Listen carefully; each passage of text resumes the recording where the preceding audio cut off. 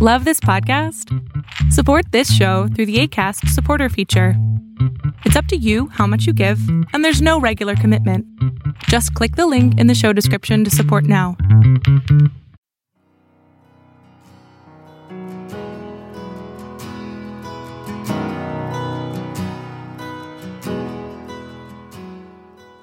Welcome to Fresh Encounter, the radio ministry of Lifelong Anointing Church. Our mission as a church is to equip the body of Christ to increase in wisdom and in stature, and in favor with God and with men. We're glad that you joined us for this edition of the broadcast. It is our prayer that this broadcast will be a blessing to you. Here now is Pastor Otuno with today's message. If you have your Bibles, please let's open to the book of Zacharias chapter 9. Zacharias chapter 9. Zacharias chapter 9, we're reading from verse number 9. Zacharias chapter 9, we're reading just one verse of the scripture there, and that is verse number 9. The Bible says, "Rejoice greatly, O daughters of Zion. Shout, O daughters of Jerusalem. Behold, the King cometh upon thee.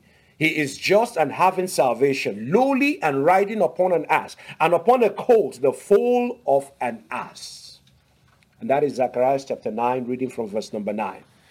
Over 2,000 years ago today, on the first Palm Sunday, this prophecy was fulfilled. In the verse of the scripture we read in the book of John chapter 12, we were told that Jesus Christ rode into Jerusalem and he entered upon riding upon a donkey. And this same prophecy was what we just read in the book of Zechariah chapter 9. The prophet Zechariah was telling the inhabitants of Jerusalem that they should rejoice because their king is coming in and is riding upon an ass, upon the colt, the foal of an ass. In other words, his coming as fulfilled, as prophesied by the word of the Almighty God. It was on this day, 2,000 years ago, that Jesus Christ entered Jerusalem triumphantly. And we in the Christian faith will refer to this day as the Palm Sunday, the day in which people came rejoicing, putting down their clothes and putting down palm for Jesus Christ to walk into Jerusalem triumphantly. And as Jesus entered Jerusalem, the crowd greeted him by waving palms and palm branches and covering his path with palm branches. And we see the account in all four Gospels. Matthew, Mark, Luke, and John. We see that same account in there. But the one that we are going to be looking at this very morning is the one that is found in the book of John, chapter 12. In the book of John, chapter 12. Reading from verse number 12 through to verse number 19. The Bible says, "And on the next day, which much people that were come to the feast, when they heard that Jesus was come to Jerusalem, took branches of palm trees, and went forth to meet him, and cried, Hosanna, blessed is the King of Israel that cometh in the name of the Lord. And Jesus, when he had found a young ass, sat upon it, as it is written, Fear not, daughters of Zion, behold, the King cometh, sitting on an ass's coat. These things understood not his disciples at first. But when Jesus was glorified, then remembered they that these things were written of him, and that they had done all these things unto him." Verse number 17, the people therefore was with him. The people therefore that was with him when he called Lazarus out of his grave and raised him from the dead, bear record. For this cause the people also met him, for they heard that he had done this miracle. Verse number 19, the Pharisees therefore said amongst themselves, Perceive ye how ye have prevailed nothing? Behold, the whole world is gone after him. If you look at the life and the ministry of our Lord Jesus Christ, you will see a lot of things happened in it. Jesus Christ performed a lot of miracles. Jesus Christ was confronted by the Jewish leaders. Jesus Christ, when we see Jesus coming, and we see people coming and going to the Lord Jesus Christ because of the things that they encountered anytime they come near to him. We have seen the different aspect of Christ's ministry in the gospel. In the verse of the scripture we're looking at today, we are seeing the turning point in the ministry, in the public ministry of our Lord Jesus Christ. Until now, he had preached openly. Until that particular time when he entered Jerusalem and he was greeted with the palms. Until that particular time, he has performed many miracles. He has rebuked the Jewish leaders. By now, and now he was about to preach his last public message. He's about to do his last public ministry. He's about to celebrate his, the Passover with his disciples. And at this point, he has reached the height of his public ministry. that the time he walked into Jerusalem that day, he had reached the height of his public ministry. He has reached the height of his popularity. He has reached the height, he has reached the point where the Pharisees were so pissed with Jesus Christ that they are now waiting for every opportunity to just nail this guy. That is the point that Jesus Christ was at the time when he was entering Jerusalem.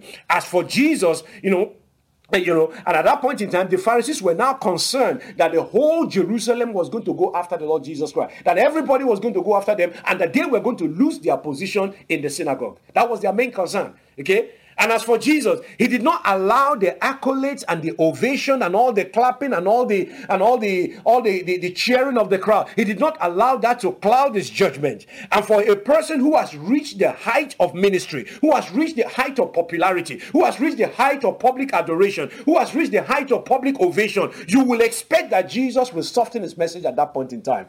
You will expect that at that point in time, Jesus Christ will begin to do the things that will make the Pharisees a little bit more happier with him. After all, he has built a ministry that everybody now recognizes. He has built a ministry that is now a national ministry. At that point in time, you will expect that at that point, he will soften things up for them. He will say, okay, now that I'm very popular, I don't have to worry. I should be able to win these people with some nice words. But Jesus Christ never did that. You will expect that he will ride the waves of his popularity. But no, Jesus Christ used the occasion to preach one of the central message of the gospel. If you look at John chapter 12 again, reading from verse number 24. Jesus Christ said something there in verse number 24. He said, verily, verily, I say unto you, except a corn of wheat falls into the ground and die, it abides alone. But if it die, it brings forth much fruit. He that loveth his life shall lose it, and he that hateth his life in this world shall keep it unto eternal life. And I tell you, this was the cross. This was the thing that really made the Pharisees very, very angry with this man. Because they are saying, because he went on to say that he's going to tear down this temple and he's going to build it in 3 days. And that was all they needed to be able to use as an accusation against him. So you will expect that somebody who has reached a height of ovation, the height of popularity, that person shouldn't cause any more stares. He shouldn't cause any more trouble. He shouldn't cause any more things that will cause people to be against him. But Jesus was not like that. The question that comes to mind is this. Why was the whole of Jerusalem coming to Jesus Christ at that time when he entered into Jerusalem? Why were they coming? Why did they put their palm? Why were they putting palm on the tree on the road? Why were they doing all the things that they were doing? Apart from the fact that it's a fulfillment of prophecy, why were they doing all those things? Why were people seeking after him? Why were they singing his praises? Why were they showering him with adoration? Why when all of a sudden he became very, very popular? If you see the reason, you look at verse number 12. The Bible told us in verse number 12, in that John chapter 12 that we read, the passage of scripture we just read was saying that Jesus came. A lot of people came to meet him. The question is why? Why did people turn out to see the Lord Jesus Christ? There are several reasons. The first reason is that when people have encountered the Lord Jesus Christ in the past, they've enjoyed the things that Jesus can do for them. Now they heard, the Bible tells us in verse number 12, it said next day they heard that Jesus was coming to town. Many of them came to Lord Jesus Christ just because they had the fact that he was there. He was coming and they wanted to show up. It's just like when you see a very big minister, very popular minister, if he's coming to town, regardless of what he's coming to do, a lot of people show up. The same thing happened here. Many people showed up because they heard Jesus was coming to town. Number two, why did they come? They came because they thought it was a big party. You remember the last time Jesus Christ was close to Jerusalem? The Bible told us that he fed 5,000 people with 5 loaves of fish and with 5 loaves of bread and 2 fishes. They thought that yes, this is going to be another block party, and they showed up. Why did they show up? They showed up because they thought that they were going to see. They saw his glorious entrance. I mean, you see somebody riding on a donkey. And everybody lying down the palm tree before him. They didn't know what was going on. They just went, okay, there's a spectacular sight. What is going on? Let us join the party. So they came because they saw a glorious sight. Number 4, they came because they wanted to be a part of history. This was the fulfillment of prophecy. This was the fulfillment of the things that has been written by Zechariah. They wanted to be a part of it. Not only that, they came because some of them were just simply confused. The Bible says that this was the time of the feast in Jerusalem. There were people coming from all over the world. They were coming to Jerusalem at that time to worship. And they saw this rabbi riding on a donkey, and everybody was coming. They said, okay, what is going on there? I don't know whether you have ever noticed when you are driving on the freeway and something happens and one or two people are just popping out their neck and they're trying to find out what's going on. A lot of people just keep looking. They don't know what's going on. They are confused. And that is what in most cases creates hold up or creates a traffic on the freeway, because you just see people trying to see what is going on. And this is the same thing that is happening here. A lot of people came because they were simply confused as to what is going on. A lot of people came because they remember the miracles that they've enjoyed in the past. They remember the miracles. They remember the food that he has given to them. Many of them many of them were healed before. Many of them have been delivered. Many of them have their loved one, taken care of. And because of that, they wanted to see if Jesus was going to repeat what he has done in the past. So they came. Many of them also came expecting something from him. They came because they were expecting something from him. Maybe he will turn water into wine. Maybe he will multiply the bread again. Maybe he will heal the sick again. Maybe he will do something for them, So people did all sorts of, people showed up expecting something from the Almighty God. And some came because they were so angry with the Lord Jesus Christ that they just wanted to find a way to shut him down. And the category of people that came like that were the Pharisees. They showed up with the rest of the people because they felt, hey, this guy is becoming too popular. We have to do something about him. Those were another group of people that showed up. So all sorts of people showed up. But for whatever reason that people showed up, one thing you will notice, the same thing you will notice is that it's the same thing that is going on in the church today. All sorts of people show up in church. People show up in church because they don't know what to do on a Sunday morning. Some people show up in church on blood because they felt that, well, this is what my parents taught me to do, so I show up on Sunday morning. Some people just show up because, well, let's just go to church. Some people just show up because they like the face of the pastor. Some people show up for one reason or the other. People show up for different reasons. Some people just show up because their parents forced them to be there. Some people show up because they felt that, well, when they come into church, when I need help, the church will come to my rescue. People show up to church for all sorts of reasons, hoping to see Jesus tickle their fancy. But the question I want to ask you this morning is this: why have you showed up in church today? Why are we seeking the Lord Jesus Christ? Why do we want to have that relationship with him? Why are we calling upon his name in prayer? Why are we seeking his face? Why are we doing what the people have been doing in the past? Why are we in church? Because the reason why you are in church will determine what you are going to get out of the church. Okay? If we come to church because we feel that we just need to be there, you might not get anything. But if we come so that we can have an encounter with the Almighty God, it changes the whole equation. You will notice one thing, that all these people that showed up to follow Jesus Christ on Palm Sunday, you will notice two things in their lives. Two things. The first thing is that none of them showed up because they wanted to know who this Jesus was. None of them showed up for that. They showed up because of what they would get, or what was going on, or what they wanted to become part of something. But they never showed up. They did not show up because they wanted to be a part of, they wanted to know who this Jesus Christ is. None of them came because they wanted to know him. None of them came because they wanted to be with him. None of them came because they wanted their lives to be transformed. They just wanted to get a piece of the action. They just wanted to have something to do with the Lord. They just wanted Jesus Christ to do something for them. They didn't come because they wanted their lives to be transformed. No, they came for different reasons. And I'm asking you the same question. What is your reason for seeking Christ? What is your reason for seeking Christ? What is my reason for seeking Christ? What is our reason as a church for gathering together to seek Christ? What is our reason? Because if our reasons are not properly aligned, you will find out that as much as we try to seek the Lord, we might not get the desired results. That is the first thing you will notice among these people. The second thing you will notice among these people is that you read John chapter 12. The Bible says that in that John chapter 12, these people were seeing, when Jesus was coming into Jerusalem, these people were shouting, Hosanna to the King of Kings, Hosanna to the King of Kings. And the interesting thing is that if you move just 6 chapters forward, in chapter 18 and 19, this same set of people were the one that said, crucify him, crucify him.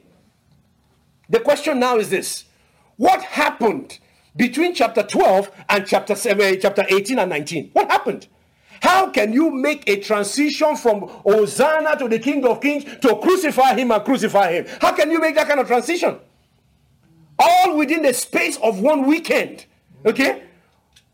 Why the sudden change from chapter 12 to chapter 18? What happened? How do you go from Hosanna to crucify him? How do you go from doing that? My brothers and sisters, let me suggest some reasons how a man can go from Hosanna, Hosanna, Hosanna to crucify him, crucify him, crucify him. Let me suggest some reasons for you. Number one, You go from Hosanna to crucify him if Jesus fails to meet your perceived expectations. If you think that Jesus is supposed to do X, Y, and Z, and after you have walked with him for a couple of years, and you are not seeing that X, Y, and Z, there's a possibility that you might go from Hosanna to crucify him.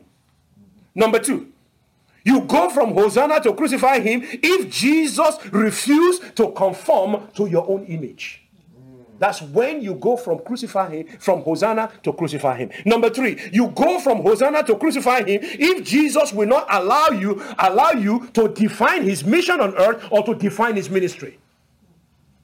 The Bible tells us in the book of Matthew chapter 1 verse 21, it said, and you shall give birth to a son, and his name shall be called Jesus. Why would you call him Jesus? Because he will deliver his people from their sin. That is the mission of our Lord Jesus Christ. That is the ministry of our Lord Jesus Christ. His intention is to reconcile man back to God.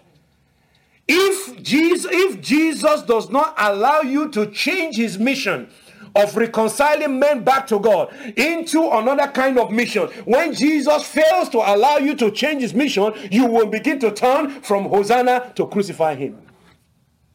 Number four, you turn from Hosanna to crucify him if Jesus refused to allow you to manipulate him. There are people who come to church basically to manipulate the Lord God Almighty. There are people who believe that they are so special to God that unless the God makes them happy, they are not going to serve him, God anymore. Okay?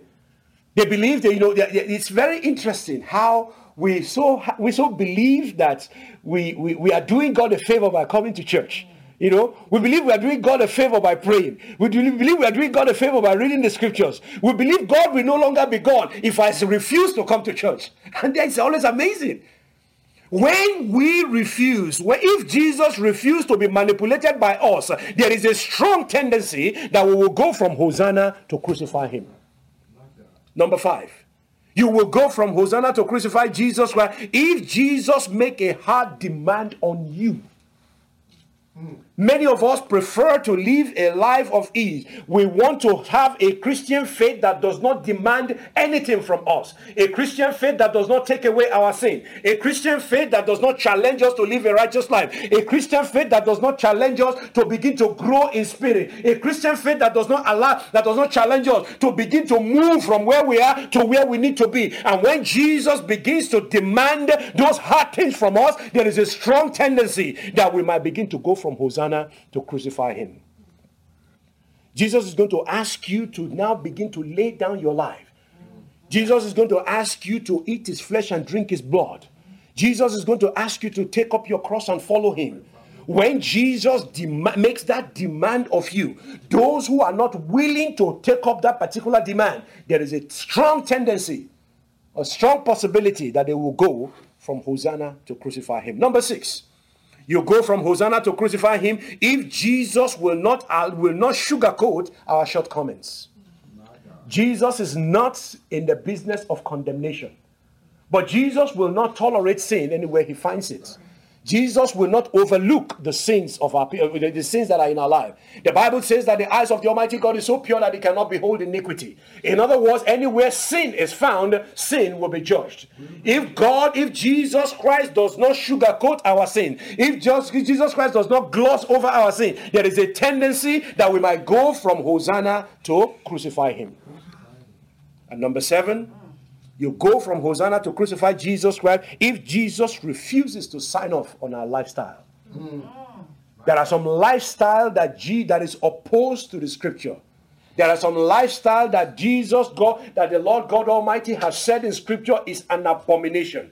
The Lord God Almighty has said, regardless of what the society defines it, regardless of what the society endorses, regardless of what the popular opinion now says is the vogue or is the right thing that we should be doing, Jesus Christ has said it. The Bible has condemned it. And as long as Jesus will not sign off on our sinful lifestyle, there is a strong possibility that you might go from Hosanna to crucify him. Because God will not tolerate sin. The Bible says that he's the same yesterday, today, and forever. If he judged Sodom and Gomorrah for their sins, why are we so confident that we are going to escape the same thing that brought judgment on Sodom and Gomorrah? If the Lord God Almighty brought judgment upon sin in the past, why do we think that we have a special privilege or we have that special access before God that we can misbehave and live a life that doesn't please God and we are just going to get to the same heaven that that the people were denied? It is not possible. The Bible says that we cannot continue in sin and expect the grace of God to multiply. It's just not going to happen. It's not going to happen. So these people, to most people, Jesus is okay as long as he did miracles.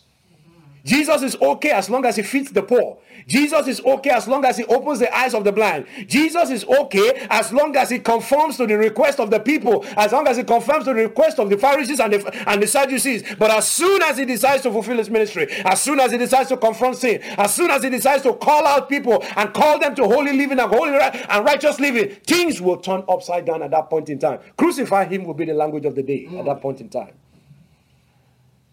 The church is great as long as we have our way. That's what people do. The church is great as long as no one rocks the boat. The church is great the church is fantastic as long as no one addresses our besetting sins. The church is always great at that time. But the biggest problem for many is knowing how to come to Christ. With all these baggages, how then do you come to Christ? This is a problem that you do not this is a problem because if you don't understand how to come to Christ, you will not understand why you must come. If you don't understand why you must come, you won't understand how to come. In other words, if you don't see the reason, if you don't know why we need to come to Christ, if you don't know why you as a Christian, why you as an individual need Christ in your life, how then do you know how to come to him? But for those who will come to the Lord Jesus Christ, they must understand how to come to him. And that is what you find in the book of Mark chapter 3. In Mark chapter 3, reading from verse number 13.